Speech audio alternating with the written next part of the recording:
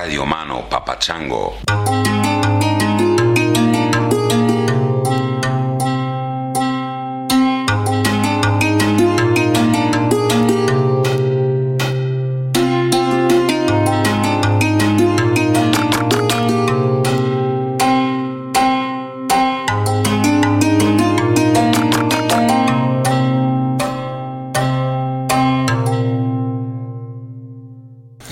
Hello, Chris. My name's Eric. And hello to all you beautiful people listening to this podcast, like-minded people. I am currently walking a trail called the Bibbulmun Trail. It's named after the traditional custodians, Aboriginal people of the Great Southern region in Western Australia. It spans from a town called Albany all the way up the Southern Ocean through the mighty Karri Forest, the Valley of the Giants, and 1,000 kilometres up to Perth. So I'm currently sitting in the middle of the bush. The sun's setting over the ocean, and the orchids are dancing in the sunlight, and it's a beautiful place to be. I wanted to send this message because prior to going on this trail, I was using a lot of drugs to nullify my pain, as you do, as some people do, addiction. I was shooting up heroin and using OxyContin and Xanax and everything to numb out some pain. So I was lucky enough to, have this Bibbulmun Trail, this massive hike. So I felt compelled to share this message and to say, that there's different avenues around this suffering and addiction. And, I hope anyone out there listening to this gets the opportunity to do something like what I'm doing at the moment. It's profound. It's painfully beautiful, physically, emotionally, and psychologically challenging. I've got you in my ear, Chris. I don't have much battery life out here, but I love your podcast, and it's been a companion with me the whole way. So I love you, man. I love everyone out there, and peace. The world's a crazy place at the moment, but we got each other around this campfire. So one love. Ciao. Hi, this is Arvin from Vancouver, BC, Canada.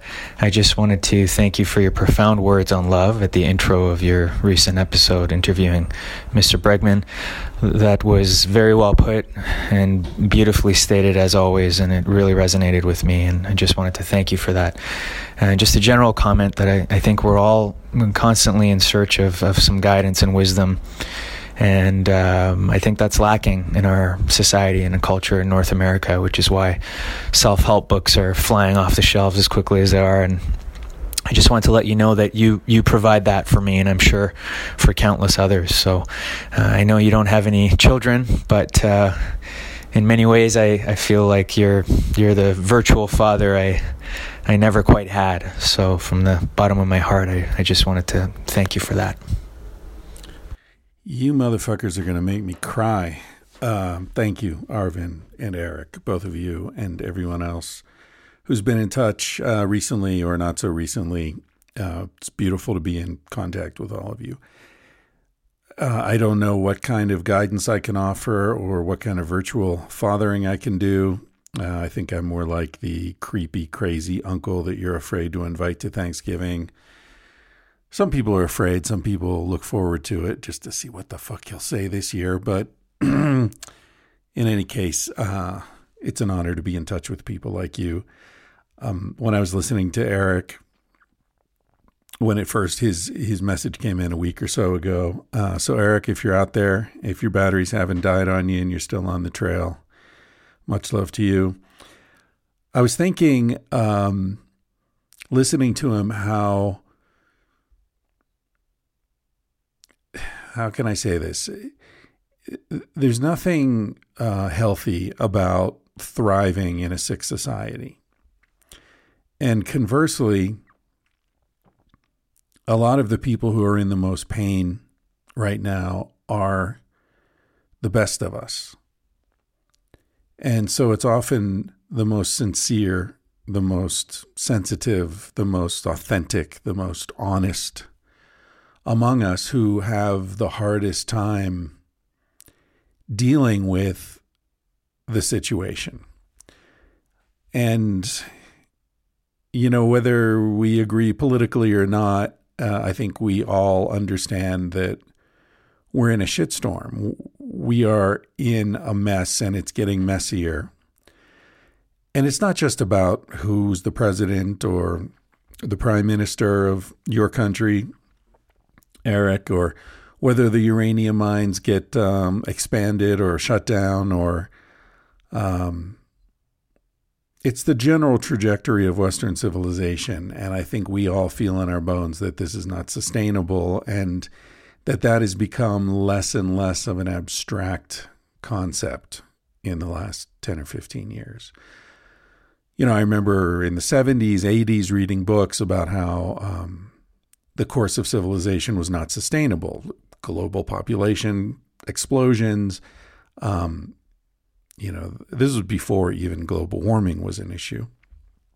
And sustainability was a big deal, right? The first Earth Day was in 1970, 72, something like that. So these issues were definitely on the world's mental radar for, a long time. But it was always this far off thing. Like, an asteroid could come out of the sky and destroy the planet. Like, yep, that could happen. Or solar flares could wipe out the electrical system. Yep, that could happen. But it was like, it could, but it probably won't, at least not in my life. And now it's become much more immediate. And, the needle on strangeness has gone just, it's what redlining. It's just all the way to the right. How much weirder are things going to get, even in just the next 2 months? While Tantrum in Chief locks himself in the bathroom. The latest thing I've been reading is that he's got his 3 top diplomats, Mideast people, are in the Middle East right now, talking to various governments, Saudi Arabia, the UAE, Israel. And he's also fired everyone with, any kind of dignity or integrity in the Defense Department and the CIA. I guess the CIA is coming next. But the point is, I wouldn't be surprised if Trump starts a war with Iran in the next 2 months and then uses that as an excuse to nullify the elections. We'll see what happens. But that's the kind of thing that, even just 10 years ago would have seemed absurd, outside the realm of possibility. And the realm of possibility has gotten much, much broader recently. And so, returning to my point, what I was thinking when I was listening to Eric is like you could just hear the decency in that guy's voice, and the sincerity and the kindness and the sadness. And I'm not surprised that somebody like that has a problem and has a need to deaden the pain, as he says, to numb the pain. And we all do that in our different ways. And I hope that you have a lot of compassion for yourself in these days. If you're having trouble catching your breath, if you're having trouble sleeping, if you're having trouble remembering to notice the beauty around you, don't blame yourself. We're living through extraordinary times. Take a bath. Remind yourself of the decent things that you've done for other people. And if you can't remember, go do something decent. Go pick up garbage from the side of the road. Go give food to somebody. Give money to somebody. Give them a foot massage. Do whatever. Just put a little more kindness out into the world. You'll feel better. So anyway, thank you for that. This episode is with a guy named Chad Hilke. Maybe it's Hilke. I'm not sure. It's Hilke. And Chad is a guy who listens to the podcast. And, he's on Reddit, and there's a subreddit devoted to Tangentially Speaking, and I check in there occasionally and see what's going on, and I just kept noticing this one guy. His handle is Hip Crime Vocab. This one person was just saying the most thoughtful, intelligent things. Like his comments were just so high level and really well written and well considered. And, this is fucking Reddit. This isn't, edited, published material. This is some guy just writing off the cuff, and, references to all sorts of interesting books and authors and thinkers, and just like, wow, really smart dude. I assumed he's a dude because it's Reddit. There aren't a lot of women on there.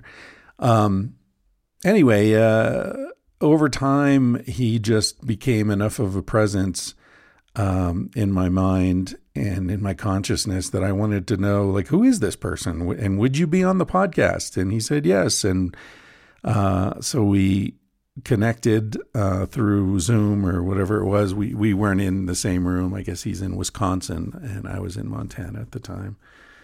And so we had this conversation a couple of months ago. Not unlike the conversation I had with Miguel Romero, another guy I met through the podcast, although I had actually sat in a room with him at one point. Anyway, so I really enjoyed this conversation. I hope you do too. As you know, some of my favorite conversations on this podcast are with people who are not famous, who have no interest in being famous or, sort of public figures.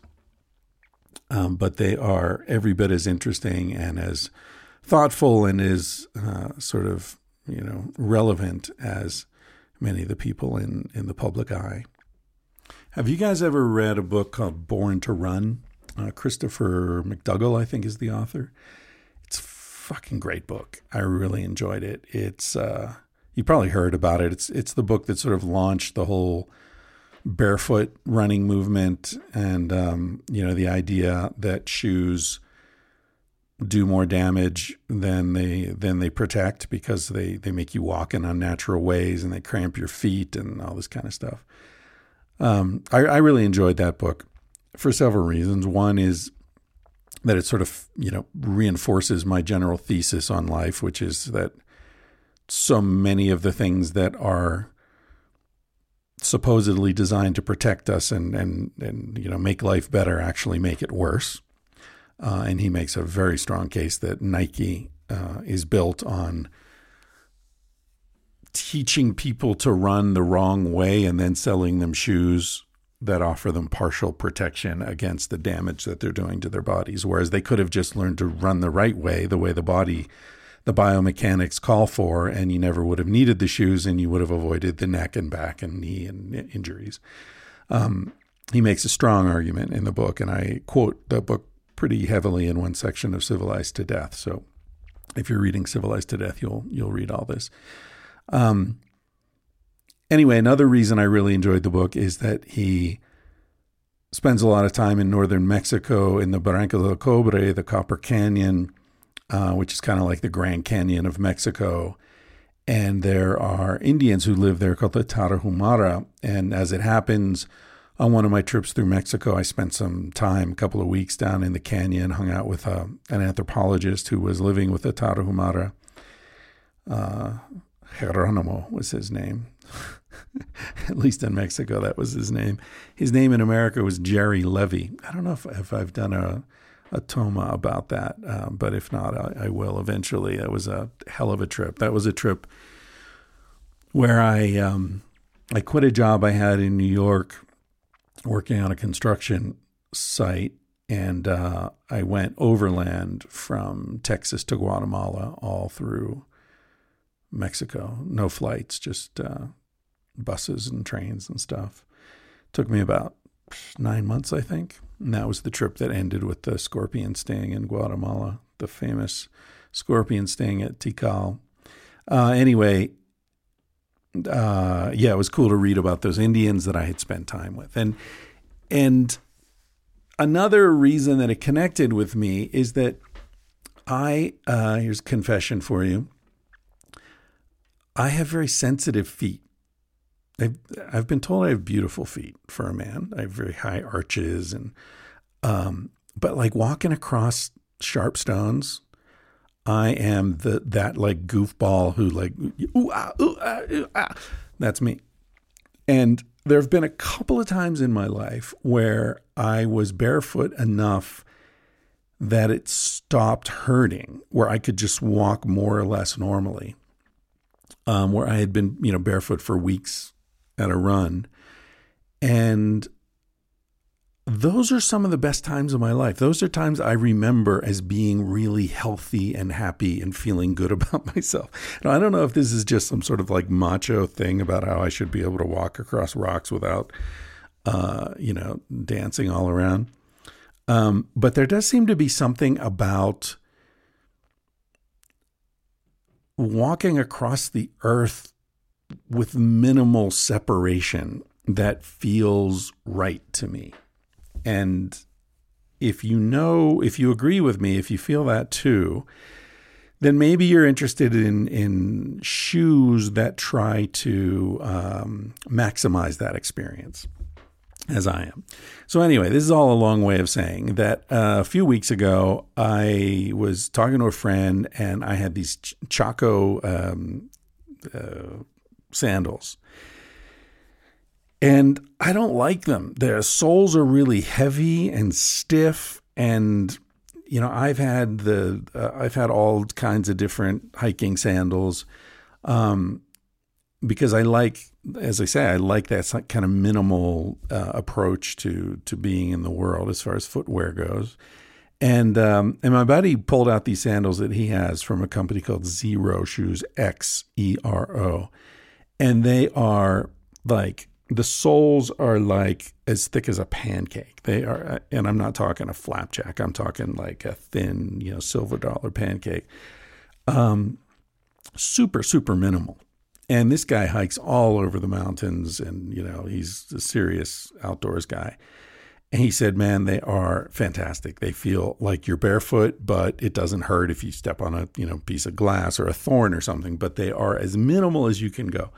Anyway, I looked up the company and spent an hour or two looking at their website, and it turns out they're really interesting, and they have hiking boots, they have winter boots, they have all different stuff, and I really liked their vibe. I just liked their approach. It's owned by a husband and wife, and then on their website they've got a video of when they were on a show called Shark Tank, which I've never seen, but it's one of those, reality-ish shows. You've probably seen it or heard of it. Anyway, they were on Shark Tank, and they went on there and they presented their idea for these minimal shoes that don't, distort your biomechanics. Your heel is even with the ball of your foot, so there's no heel to it. There's no rise, and minimal cushioning and all that. And one of the investors there offered them, I think it was $400,000 for half their company or something. And they were like, nah, fuck you, dude. We'll give you 5% for that much money. And they walked away from a big investment. And I thought, man, that was pretty cool. I just like their vibe. And the woman's got a background in business and branding and all that. And her husband is a sprinter, and he's like one of the fastest guys in the country, over 50 or something. Anyway, I just really like their stuff. And I looked on their website, and I was, I'm in the mountains and winter's coming, and I wanted to get some snow boots, and I was looking at different options, and I saw that they had one, and I thought, hey, maybe I can like hook up some free shit. So I wrote to them, and they sent me a bunch of boots. They sent me some sandals, the winter boots, and some hiking boots. And so I spent the last couple of weeks walking around in these things, and they are awesome. So I guess this is kind of an ad, but kind of not really, because the deal is they're not giving me any money. What they're doing is I said I'd talk about their stuff on the show, and they gave me a link. And if you use the link, this special link that I'll give you, they will throw in this like pebble board that you can stand on to get that feeling of standing on rocks, and you sort of move your feet around. It toughens up your feet a little bit. It's like a $15 thing. But they'll throw that in for listeners to this podcast. I think, though, hold on, let me look at the notes. This offer expires November 25th. So if you're thinking you might be in the market for something like this, go for it. It's the ROX mat. It's called ROX. You want to go for it pretty soon, partly because you get this free ROX mat, but also because they're having a big sale right now. The boots, the Alpine, the winter boots, they're not on sale. But man, I went for, literally took them out of the box, put them on, and went for about a 2-mile hike. And they felt absolutely perfect. No hot spots, no blisters, no difficulty at all. It's fantastic. I stood in a stream to make sure they were actually waterproof. I'm standing there in a freezing stream. This is water that was, ice 10 minutes ago coming down the mountain. I just stood there, waited. Not only did my feet not get wet, they stayed warm. It's awesome. Anyway, so they're not giving me any money, but if you order through my link, you get that ROX pad thing for free, and I get a commission, I think 10% or something on what you spend. So that's how it works. If you're in the market for boots or shoes or sandals of this type and you want to take advantage of this, here's the link. chrisryanphd.com/0XEROTS for tangentially speaking. So that's chrisryanphd.com/XEROTS. You'll see the ROX mat automatically goes in your cart. And then when you order $50 or more of stuff, the $14.99 is deducted. So that's how that works. And let me know. I hope and I assume everyone will have as positive an experience as I'm having with them. But if anybody has a problem or, whatever, if they're not as good as I think, let me know and I'll stop talking about it. Now, here's a little something that seems very apropos to our current situation. I'll read you a little poem here. We are amazed but not amused by all the things you say that you'll do, though much concerned but not involved with decisions that are made by you. But we're sick and tired of hearing your song telling how you're going to change right from wrong. 'Cause if you really want to hear our views, you haven't done nothing. It's not too cool to be ridiculed, but you brought this upon yourself. The world is tired of pacifier. We want the truth and nothing else. Does that sound familiar to you? That's a song called You Haven't Done Nothing by Stevie Wonder. And I think it's sung to the political class. And it's as relevant today as when he first sang those words. Hope you enjoy this podcast. Thank you for listening. I will talk to you again soon.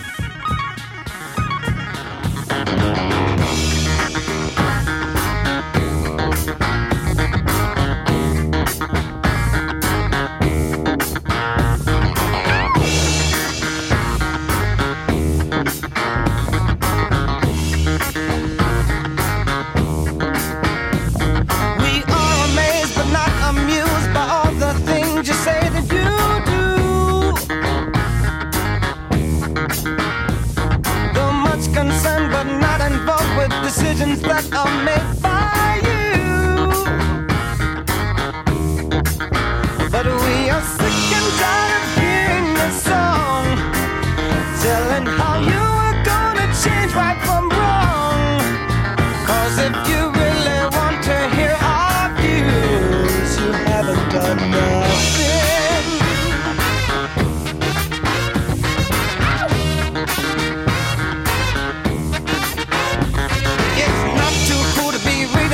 But you brought this up on yourself. The world is tired to pacify. We want the truth and nothing else. Yeah. And we are sick and tired of hearing your song telling how you're gonna change right from wrong. 'Cause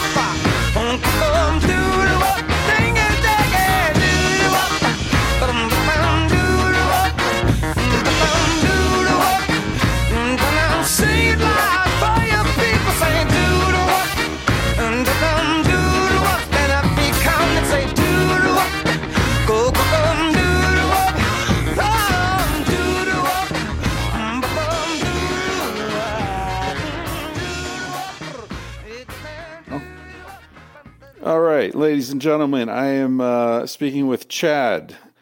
Chad, how the hell did this happen? This is an interesting episode. I think I've had people on the podcast before who were listeners, for sure, but normally they were listeners. I got to know them and then, had them on the podcast later. But you and I don't know each other. This is a virgin experience here.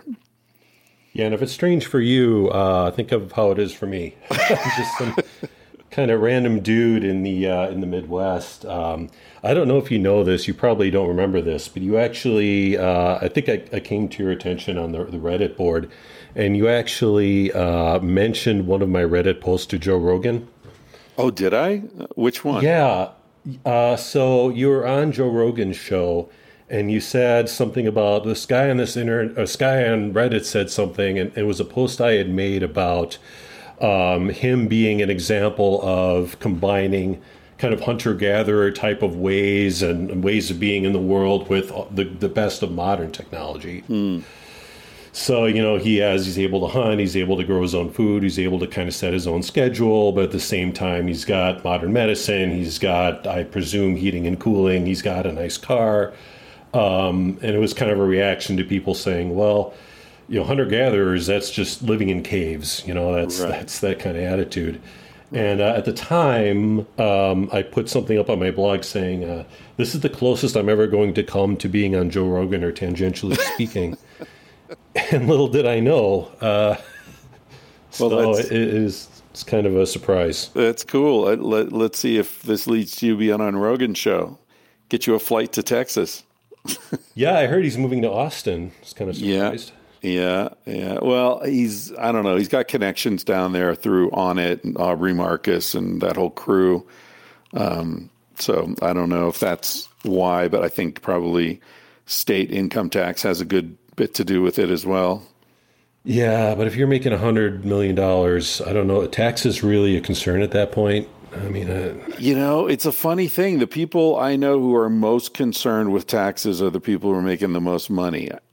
It should work that way. It's like, I got so much fucking money, I don't need to worry about this. But instead, I think the way it works is, okay, I'm getting this big payday and what? They want $20 million? Oh my God, it's a lot of money. Like, yeah, it's a lot of money, but the context is all important, isn't it? Yeah, that is ironic. I don't even know what I pay in taxes. I don't, what am I going to do about it? Right. So yeah. I don't really care that much. Yeah, exactly. So as you mentioned, you came to my attention on the Reddit thread, and I've been really, that Reddit thread, by the way, I don't know much about Reddit because that's the only thing I ever look at on Reddit. But my understanding is that Reddit is kind of the cesspool of the internet, full of all sorts of hate crimes and trolls and horrible people. But that Reddit community is so fucking inspiring. Every time I look in, there are people, even when people get into disputes, often it'll be like, it resolves with like, oh, I didn't realize what you meant, and I see your point now, and, I was having a bad day, I didn't mean to be a douche, and it was like, it's all this really kind, just high-minded exchanges going on, and your presence there is a big part of that. I've really appreciated your thoughtful comments over the years. And it's a reflection of the subject matter, which is you, so you have a big part of that as well. But I think, with Reddit, it's definitely, you want to curate it. I don't go on there. I wouldn't say I go on there very much. It's a good way to get a pulse of the culture and maybe to learn some things you otherwise wouldn't. Right. But my advice would be to stick to the small communities that are kind of out of the way. And so yours is like that. There are a couple of others that I occasionally go on when I'm bored, but that's the way to do it. But if you go on to more the general areas, I mean, there's some not so great stuff out there.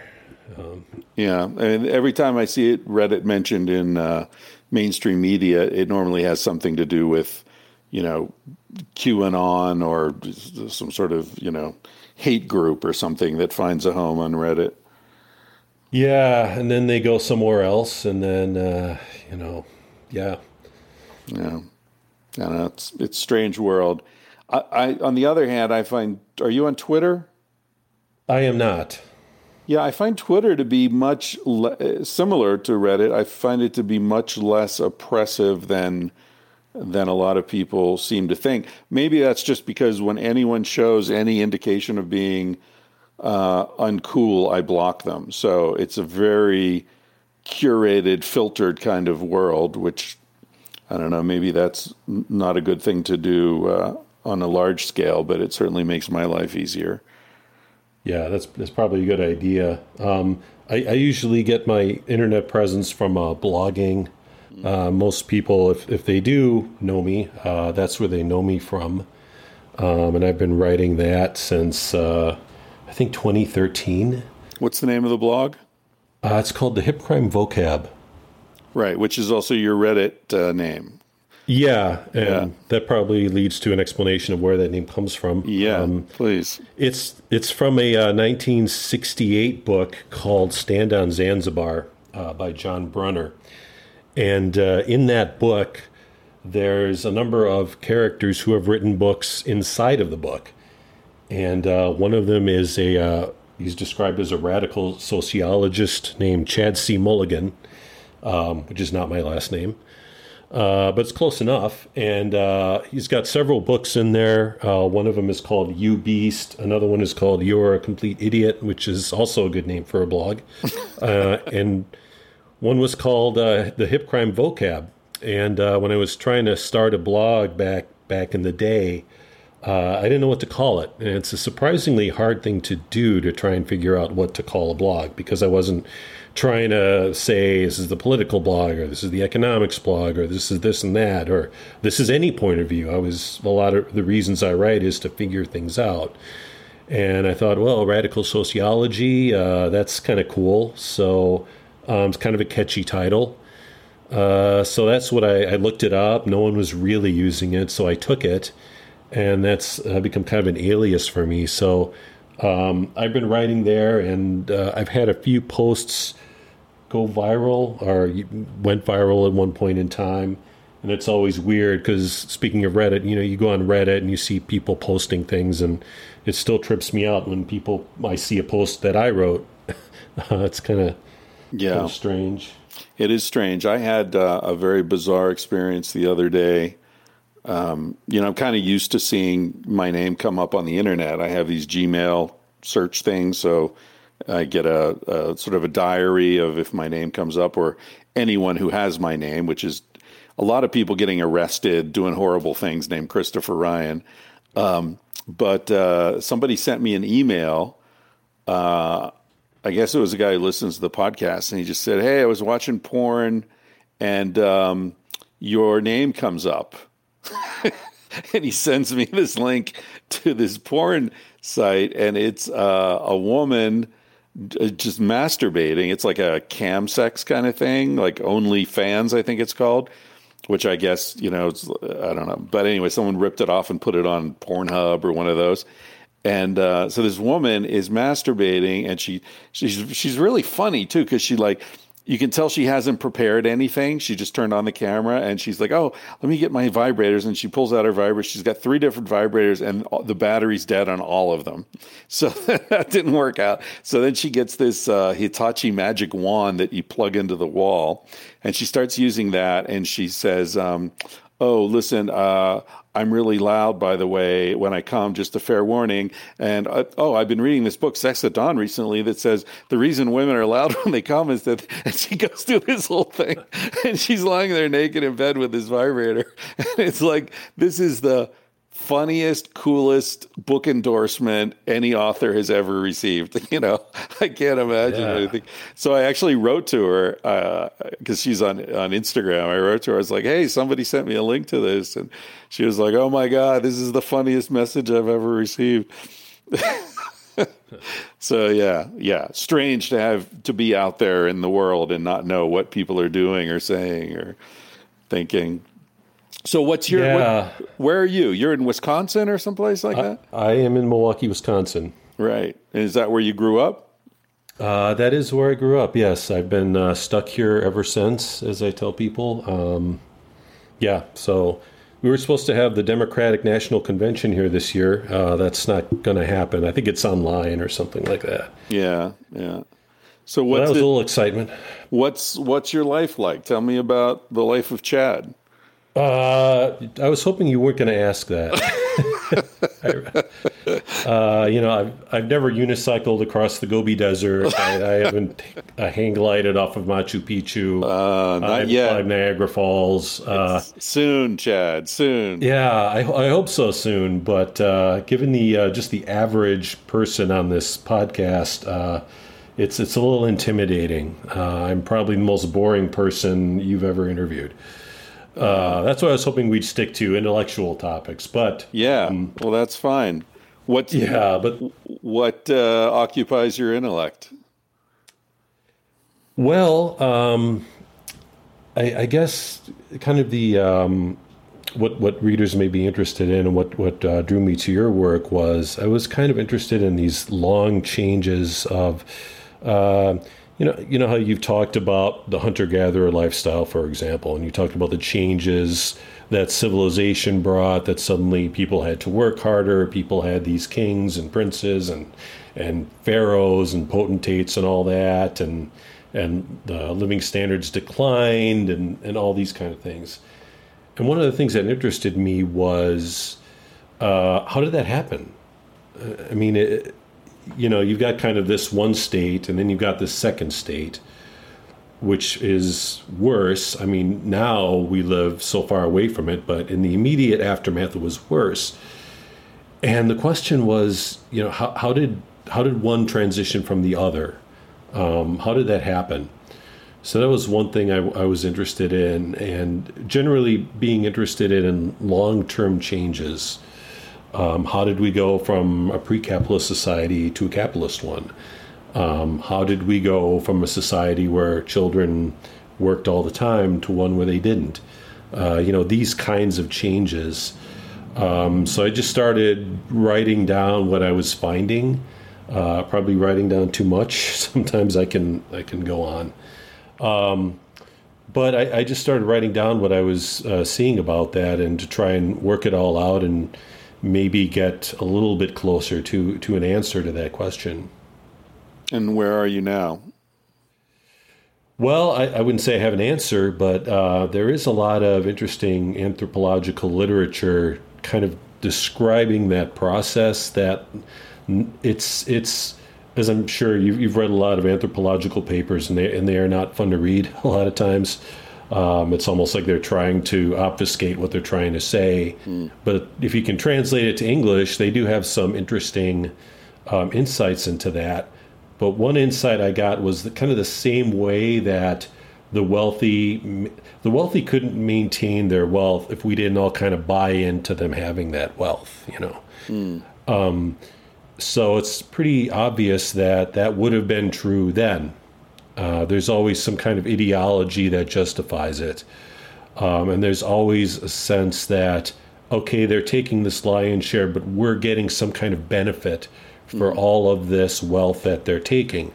And that may be the case, that may not be the case, but people believe it. And so long as they do, this allows the system to continue. And so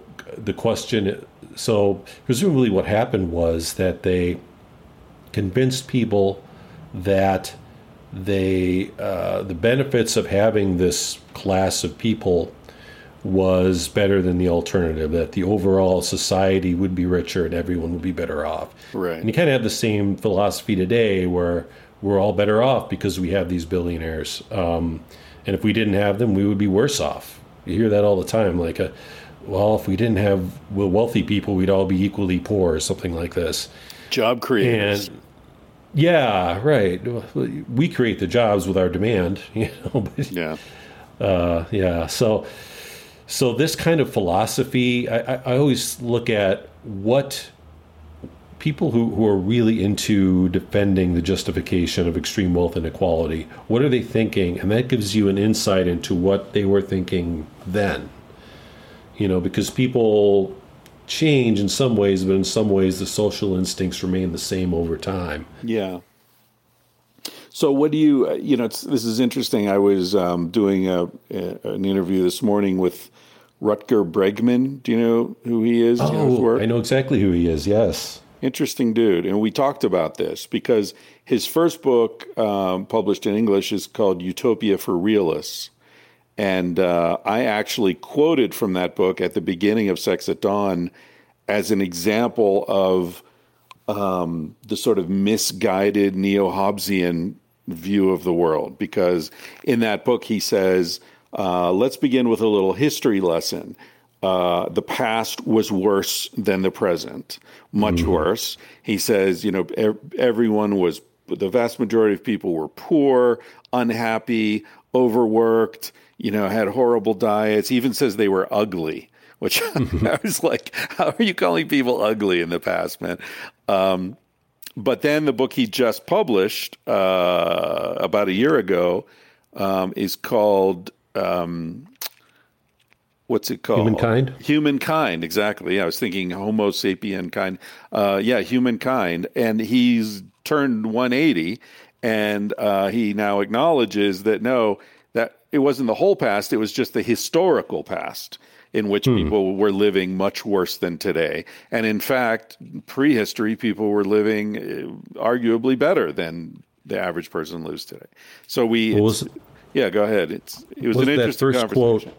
Was that first quote intended to be a parody of that view, or was he serious? No, he was serious. We talked about that, and he was like, "Yeah, I've changed my views a lot. I used to think people like Steven Pinker were right about human nature, and in the past few years, I've realized that they're totally wrong." And then we got into this discussion of, what motivates these apologists for the status quo, which is what you were just referring to there, right? What is the, underlying motivation for people who argue that, no, things are getting better, things are fantastic, there's no reason to rebel against the way things are going right now? What's your take on that? What do you think motivates them? Yeah, I think you mentioned something interesting, and recently you were talking about how this Darwinian narrative of competition tends to be emphasized because it tends to feed into what capitalism is that we're all competitors. We're all competing for a limited pool of jobs. Businesses are competing for market share. We're all just kind of in competition for one another, and an evolutionary narrative based on survival of the fittest tends to fit into that. And in reality, competition in nature is pretty expensive. It's done in some arenas, but in most arenas, if you had a group of animals that were just competing for everything all the time, they just wouldn't exist. I mean, they would have killed themselves off. It would be like a vat of scorpions or something. It just wouldn't exist. So really, cooperation has been the more important of the things that have kept us going. And I saw another podcast with him. I think he was emphasizing that same idea. In fact, I was going to suggest him for the show, but now I don't have to. Yeah, he's on. Yeah, got him. It's interesting too because he started off by saying that when he read Civilized to Death, he had this uncanny sense that somehow I had read his manuscript. And I had exactly the same feeling when I was reading his work. I was like, come on, you're using all the same sources as me. You're ripping me off, dude. But, the book, his manuscript was published in Dutch a month before my book came out. So there's no way it happened either way. I don't read Dutch, and he had no access to my book. So it's just funny how that happens. You get an idea and you end up tracking down a lot of the same sources and, quoting from the same people. Yeah, I know that. I've written several posts a few years ago, and then years later, someone would come out with a book that was the same kind of idea I had on a post. And I'm thinking, why didn't I expand on that? When I first started blogging, one of the few bits of encouragement I got, I wrote a big long series on Japan, and whether Japan was predicting the future. And I posted it on Morris Berman's blog. And he actually wrote me back, and he said, this stuff's really good. You should write a book. And I didn't know at the time he was writing a book on Japan, which he's since published, or Neurotic Beauty, it's called. But that was encouraging to hear from someone who is a pretty well-known author saying, hey, this is good writing. Especially when it was like the first few months I was blogging. It's kind of like, well, that's a good sign. Very good. He's a great. Yeah. I love Wandering God. His book was very important for me. Yeah, I don't know if you can get him on the podcast, but that would be a great show. You know what? I've actually corresponded with him about being on the podcast years ago, but when I only did it in person, like I need to recalibrate everything now with this fucking virus now that I'm doing these remote interviews. Because he's in like Guadalajara or somewhere down in Mexico. Yeah, he's somewhere in Mexico. Yeah, and he tends to suggest getting out of the United States. Obviously, he did that, and a lot of people are thinking about that now. So I don't know if there's a benefit to that, but yeah. As for other ideas, one idea I had was it was called Walmart is a Planned Economy, and I thought there's this economic idea that you can't possibly plan out all of these complex pieces in an economy. And I thought, well, Walmart kind of proves that's wrong. Like every day, they know exactly roughly how many widgets they need, how many blenders they need to have in Kansas City, and what's approximately going to sell, and how many they need to order from their factories in China. And I thought they kind of prove that you kind of could have internally, I mean, they sell everything. They sell food, they sell goods, they sell diapers, they sell you name it. And they kind of coordinate it all, almost like a super socialist kind of thing. And somebody wrote a book called the United, what was it? The People's Republic of Walmart, I think it is, where they pointed out the exact same thing. I'm sure they did it more intellectually and had more sources. But I also wrote a lot about something called neo-feudalism, which was kind of the way I saw society headed. And there's a guy called Joel Kotkin, and he just published a book about neo-feudalism, basically, that's what he's seeing coming in the United States. So it is kind of weird to see like books coming out over kind of these fragments of ideas that I had years ago. Do you have any interest in writing a book yourself? Yeah, I've tried it, and it hasn't gone that well. So I don't know if you have any advice for writing books. What I find is that when I try and sit down to write a book, it's hard, but when I write a blog post, it's easier. Like I'll try and write out a chapter, and then I'll feel like I should summarize this chapter for a blog post, and the summary will always be better than what I wrote. So I just end up putting it up there. But there's no like theme. I mean, if you went through my archives, there's certain themes that reoccur throughout it, but there's not really, for a whole book, you really have to sustain a single theme. And I remember you mentioned that you had, when you wrote Civilized to Death, you had several themes in mind, and you kind of had to push some of them off and just kind of focus on one. Yeah. I actually had sort of, and this is a mistake, I'm not advising you to do this or anyone else, but I had two books in mind when I started, and and I never... I think one of the reasons that it took me so long is that as I was writing, I kept wanting to hold on to both books and somehow try to make them be one book, but they were sort of diverging. It was like I had, 1 foot in the boat and 1 foot on the dock, and the boat started drifting, and I was just like, oh shit, what am I going to do? And then it becomes too late to choose one. You know what I mean? Your legs are so spread, it's too late to get on the dock or the boat. That's kind of where I was, I think. And, and then those two things also split into other things. So it becomes it becomes hard. A book like that's about a big idea, I think, is very hard to keep focused.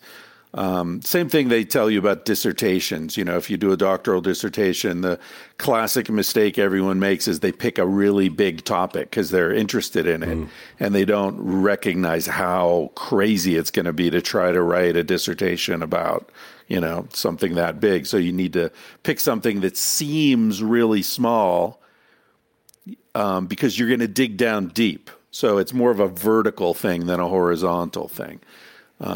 At least that's the way it seems. But I don't like that. I like horizontal thinking. So, you know, both my books are kind of rambling, you know, chaotic messes, but I blame that on the editor. Yeah, that's actually good advice, because the book I was trying to write was, how about the history of the whole world? And that's a little big. It's a little large. Yeah. So I started writing. I thought, okay, the history of the world is big, but I'll just make it really quick, almost like the Cliff Notes version. So I started writing about human evolution. I figured there's a book called Maps of Time, and it's this big history book by David Christian, and he starts with the Big Bang, so he really goes very far back. And I thought that's too far back. So I figured, okay, I'll start with what I would say is the beginning of the human race, a split from chimpanzees, and just kind of cover quickly the human evolution. And pretty quickly you realize, geez, this is crazy.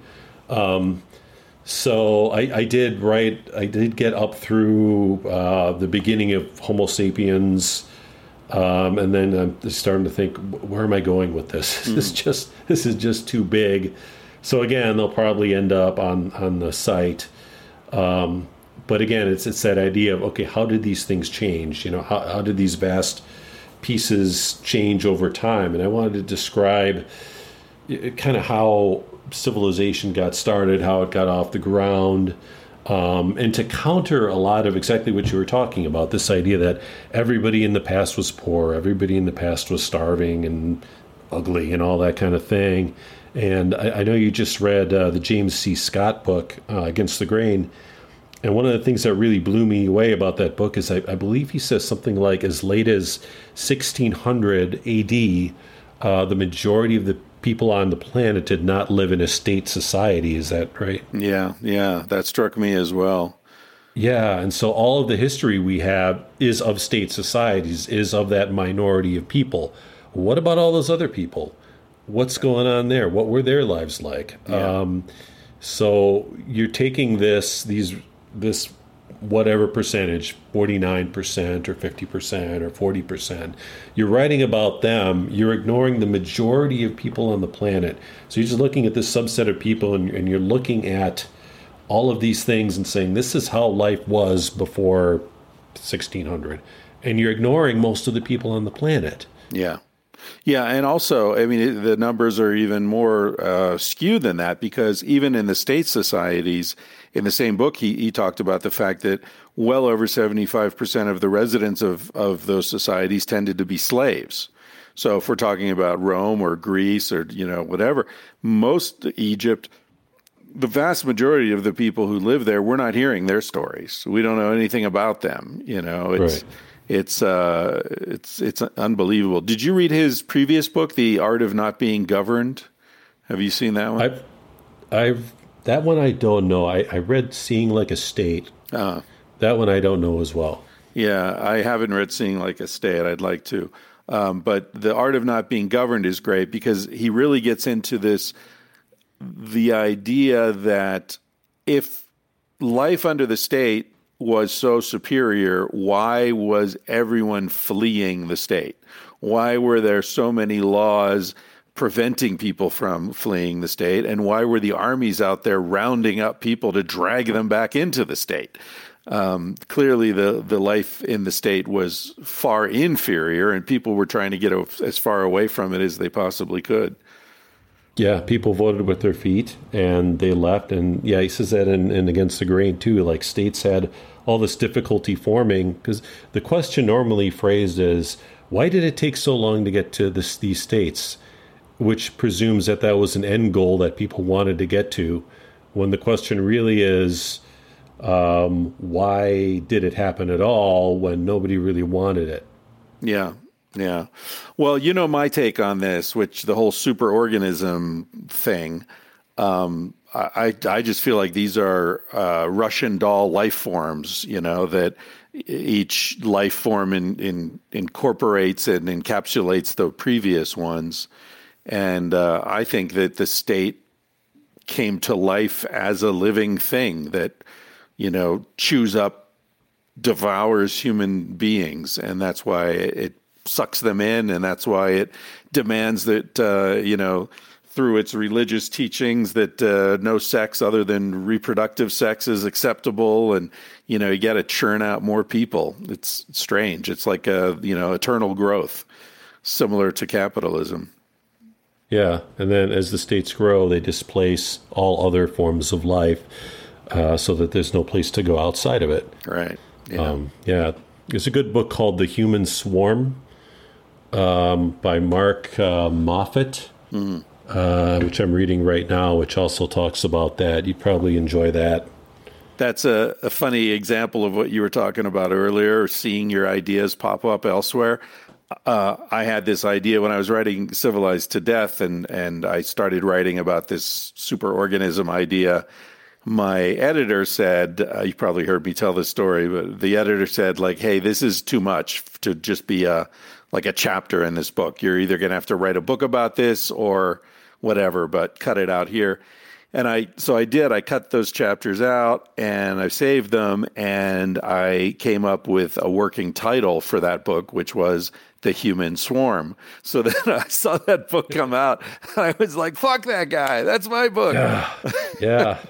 I haven't read the book, but the title pissed me off enough that I didn't bother. Yeah. It's the funny thing about titles, right? You can't copyright a title. So the whole time I was reading Against the Grain, I was confused because it looked like I downloaded it twice into my Kindle. I had it twice. And then I realized there's another book called Against the Grain that came out about the same time by a totally different author. Richard Manning. Yeah, I posted Richard him. Manning. Yeah. Yeah, I posted some stuff about him on the Reddit site, and he lives in Missoula. I don't know where you are right now. I think you're in Montana, aren't you? Yeah, I am actually. I don't know how far Missoula is because I don't know that part of the country. But if you get to Missoula, that is where he lives. I have no idea. I looked all over to try and find a contact, like an email for him, so that you could contact. Because he also, and I didn't know this before I started looking it up, apparently he grew up in a really right-wing fundamentalist household that he had to escape, and he wrote a memoir about it, and he ended up in Central America, and then he ended up in Missoula, and I know he's a big hunter, and like it would gel with so many things that you talk about.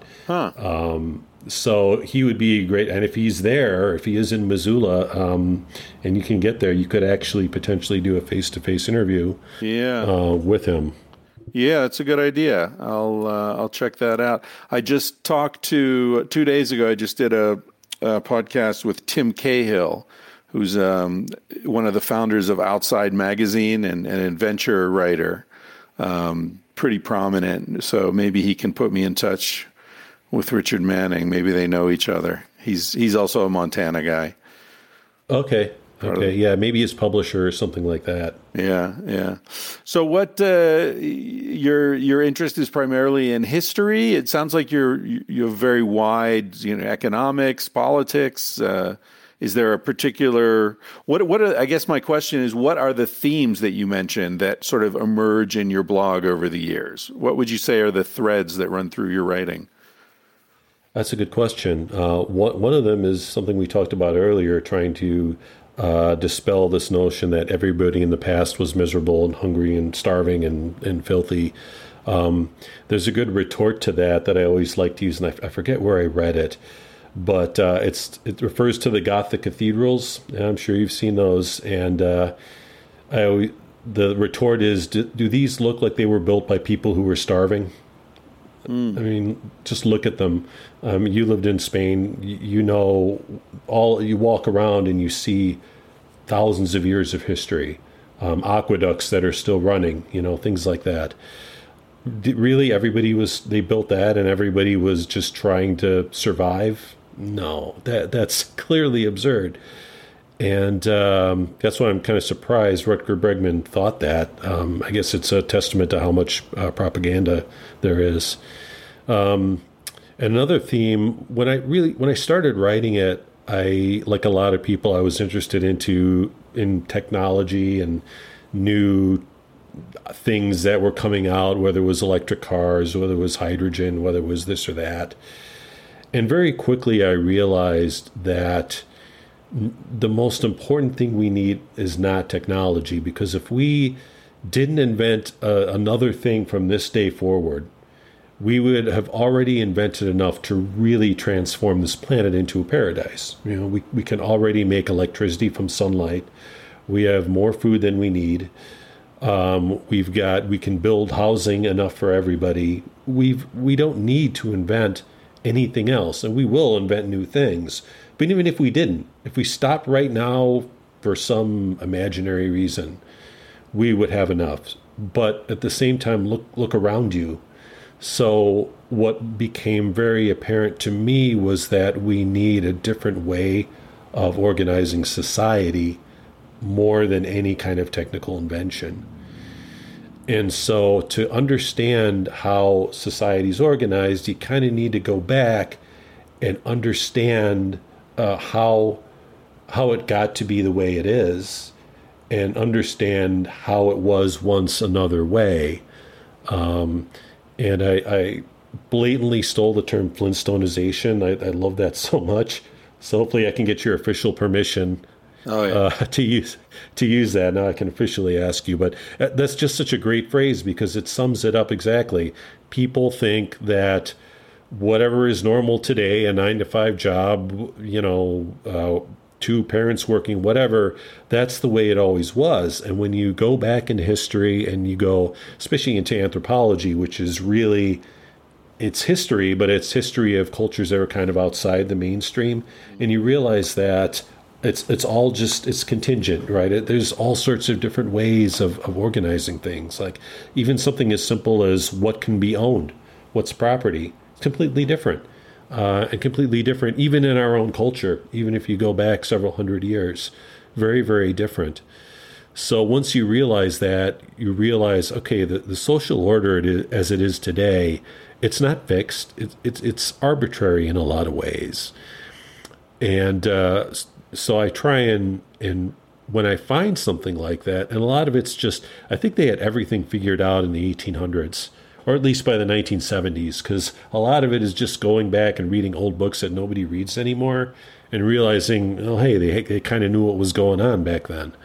And just try and translate it, make it a little bit more modern, summarize it, but let people know that the way we organize society is fluid. It's always changing, and it can be different. And I think a lot of people just can't conceive of anything outside of what we have now. You see this with like the debate of, should we have a 40-hour work week or should we reduce it? Why shouldn't we reduce it? I mean, in the past, economists thought we would be working 15, 20 hours a week. There's a lot of people who, when they're really honest, admit it. I work 20 hours a week, but I pretend it's 40 because I need to clock in. Mm-hmm. And you realize that the 40-hour work week, that began in the factory, because the machines had to run and they had to make money. Well, we don't work in factories anymore, but we've got this factory mentality as if we do. Everything's set up for that. Whether it's the education system, whether it's the 40-hour work week, it really, we're kind of stuck in this paradigm that doesn't fit anymore.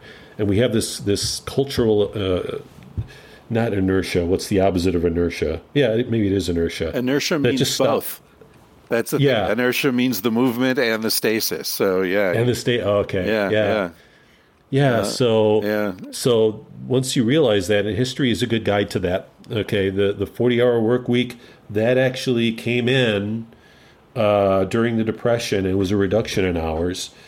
But we were wealthier, in quotes, wealthier today than we were back then, even though we work less. I saw a statistic that really blew me away. I don't know if you've heard this, but the average American, they could just stay home for 2 months away from their job, and they would still work the same hours as the average German. And Germany's a pretty wealthy country, I'm pretty sure. So what are we getting for that extra month of work? Yeah. Yeah. Good question. Ulcers and high blood pressure, I think, primarily. Yeah, traffic accidents and depression. Yeah. Depression, yep. Yeah. Back pain. Exactly. You were talking about how social structures are fluid, and I imagined a river, and I was thinking, okay, a river is fluid, but it's also headed in a certain direction. And do you have a sense that history is moving in a certain direction, or do you think it's totally arbitrary?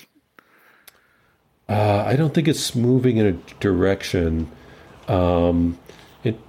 Past cultures always thought of things as cyclical, and the idea of history going in a direction is I think it came in with the Enlightenment. And it tends to be a very American thing, isn't it? I know this is a recurring theme that comes up a lot, is that our destiny is to go to Mars, and we're on this journey from the caves to the stars, and it's endless progress. And this seems to really be like an American thing. Like, would you say that, or would you say, like, it tends to be more of a frontier America thing? Like, we always need a frontier, and now it's Mars. Or everything's going to get better because all of America existed in this unprecedented time during the Industrial Revolution, where there are these massive inventions where you go from, the speed of a horse to a train, or you go suddenly from communicating via the Pony Express, and suddenly the telegraph is invented like a year later, or suddenly then there are cars, or suddenly there's the first flight, and before you know it, it's supersonic, all in the 20th century.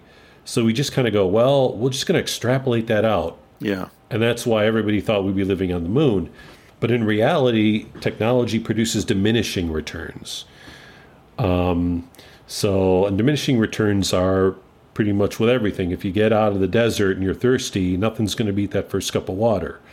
After 3 or 4 or 5, it's not as good anymore. Mm-hmm.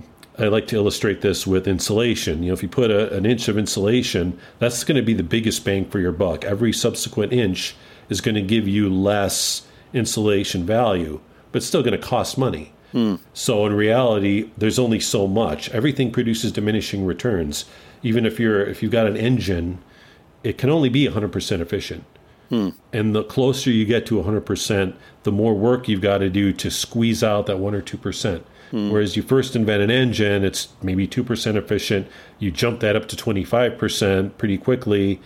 Then when you get really high, like 90, then you've got to spend huge amounts of money just to eke out a few percentage points. And so really, when you add more and more technology, you're getting a diminishing return. You're not getting an increasing return. Interesting.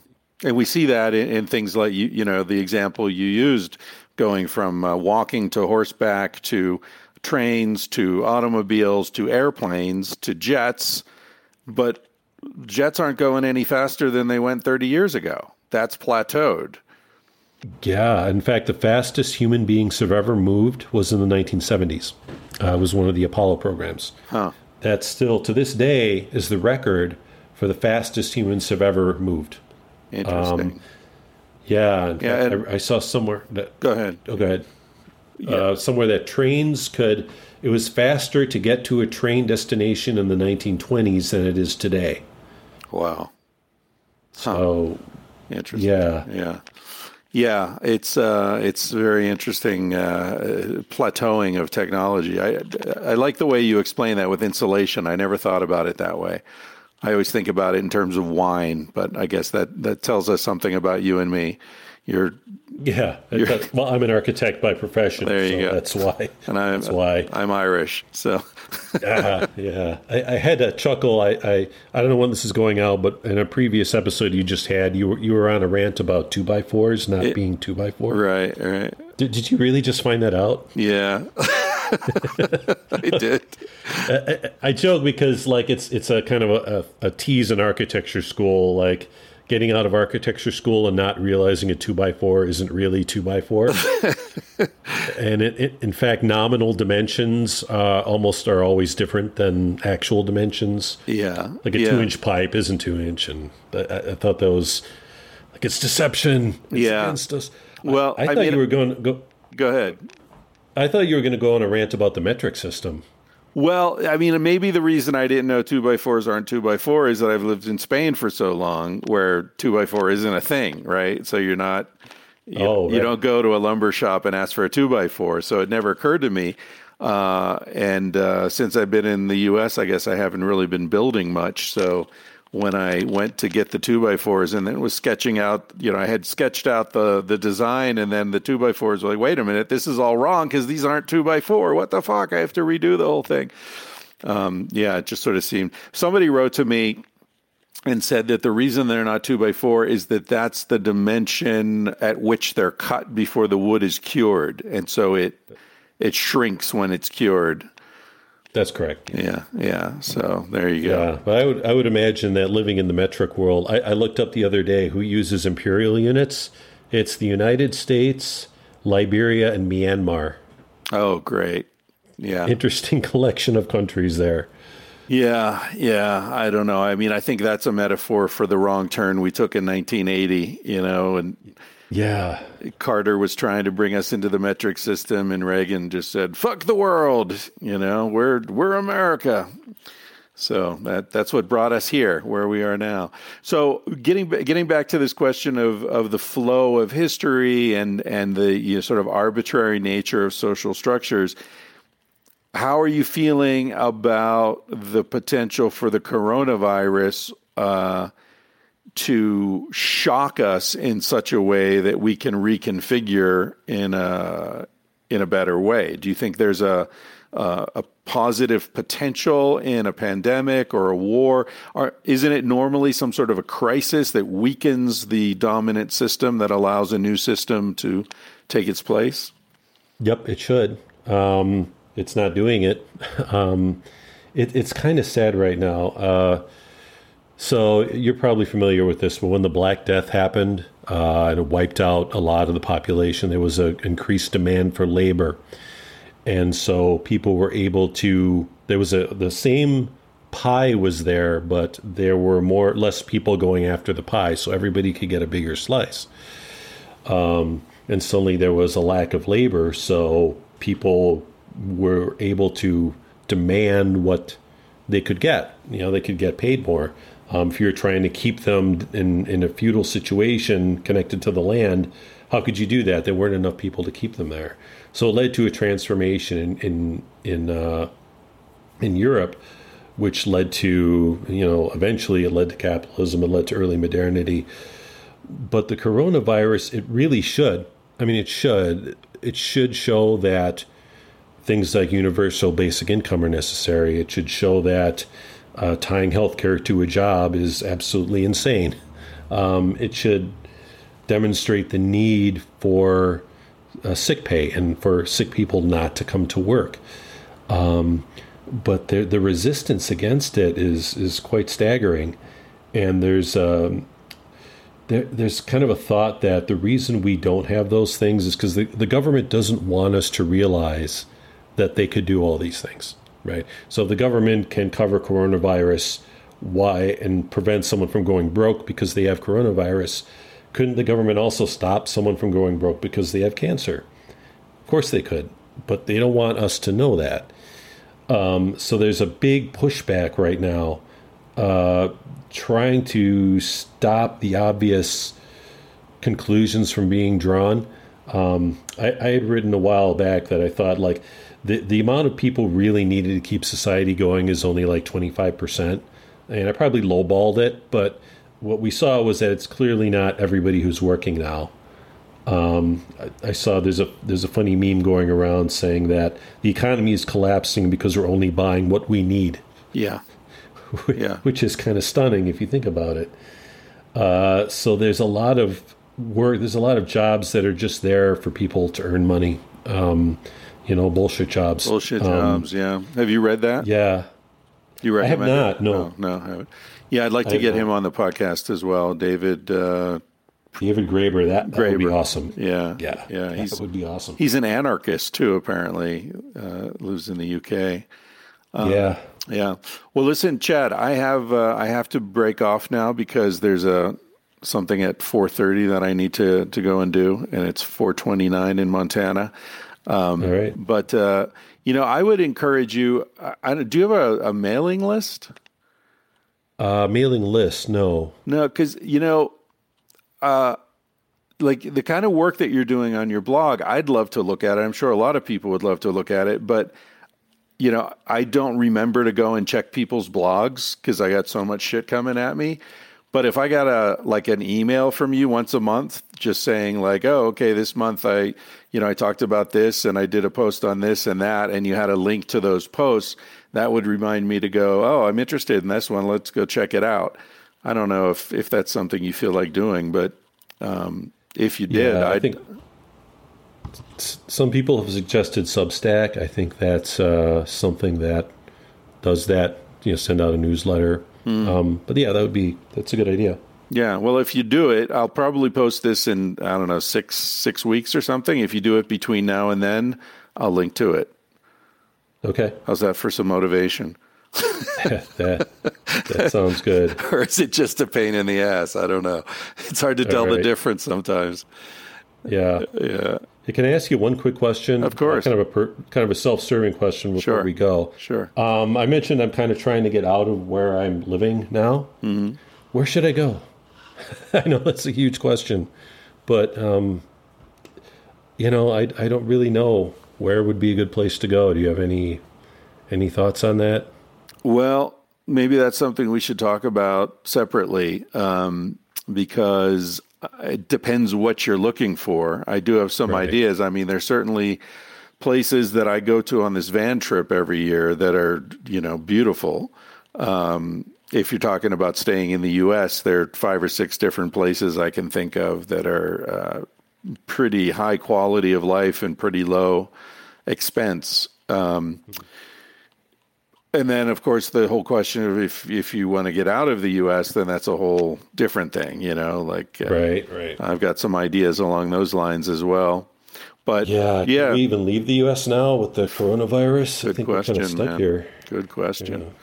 Yeah. So let's talk about that offline, and because I'd want to ask you a few questions about what you're actually looking for and what your resources are. So. Right. And also there's a little town where I've bought some land. You've probably heard me talking about it. And I haven't really talked about it very publicly on the podcast yet because I'm trying to give my sort of inner circle friends a chance to grab a spot before I talk about it on the podcast. But that's another possibility.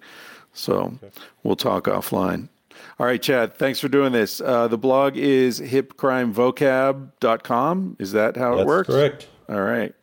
And you'll see Chad on the Reddit, Tangentially Speaking subreddit, if you're on there. Thanks for doing this, man. And thanks for having me on. Yeah, I hope you weren't nervous for the whole thing. You seemed to relax 10 minutes into it. Oh, could you tell the nervousness? I know you laugh, but you are the most famous person I've ever spoken to about being famous. So yeah, there is a little nervousness there. Yeah, well, it's all bullshit. You know it. I know it. We all know it. All right, brother. Thanks for doing this.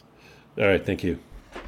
All right, me again. Just wanted to drop in real quickly to let you know that I got an email from Chad the other day saying that he started a Substack. He's got a blog on Substack. So if you want to read some of his work, you can go to hipcrime.substack.com. First series of posts are on The Human Swarm, the book that he mentioned in our conversation. He talks about hunter-gatherers, and he's a damn good writer. So go check him out. If you like the cut of his jib, I hope you'll enjoy that. All right, now it's time for Mom and Carsey. Thanks for listening, and I will catch you next week or in a few days. Who knows? Okay, Mom, tell people what they can order from the garage. Okay, in our cottage garage, we have lots and lots of T-shirts.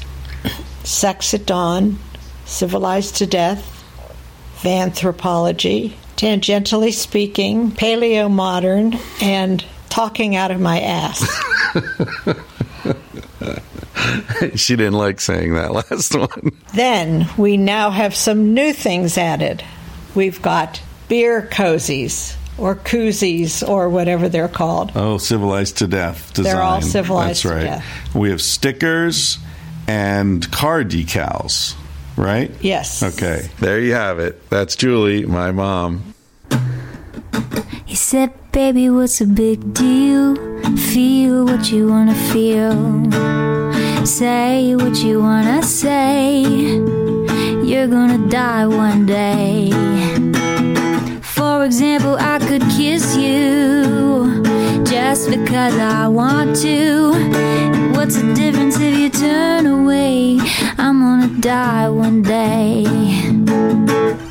Why do you waste your time thinking about your reputation? Trying to meet an expectation, wondering what they're gonna say. When everyone you've ever known is headed for a headstone. I don't wanna give the end away, but we're gonna die one day. Your body is an animal, doesn't ask for much. A little music and a soft touch. Why don't you let it out to play? Your heart is in a bird cage, singing in your chest. You wanna shut it up but give it a rest. You're gonna die one day. Why do we waste our time thinking about a reputation? Running from a confrontation, wondering what we ought to say. When everyone we've ever known is headed for a headstone. I don't want to give the end away, but we're gonna die one day. We're gonna die one day. We're gonna die one day. So baby, what's a big deal? If you wanna be free, say what you wanna feel. Spend the night with me. I'm gonna take you up in my arms. And if we must go down, we'll go singing to the smoke alarms. We'll dance into the ground.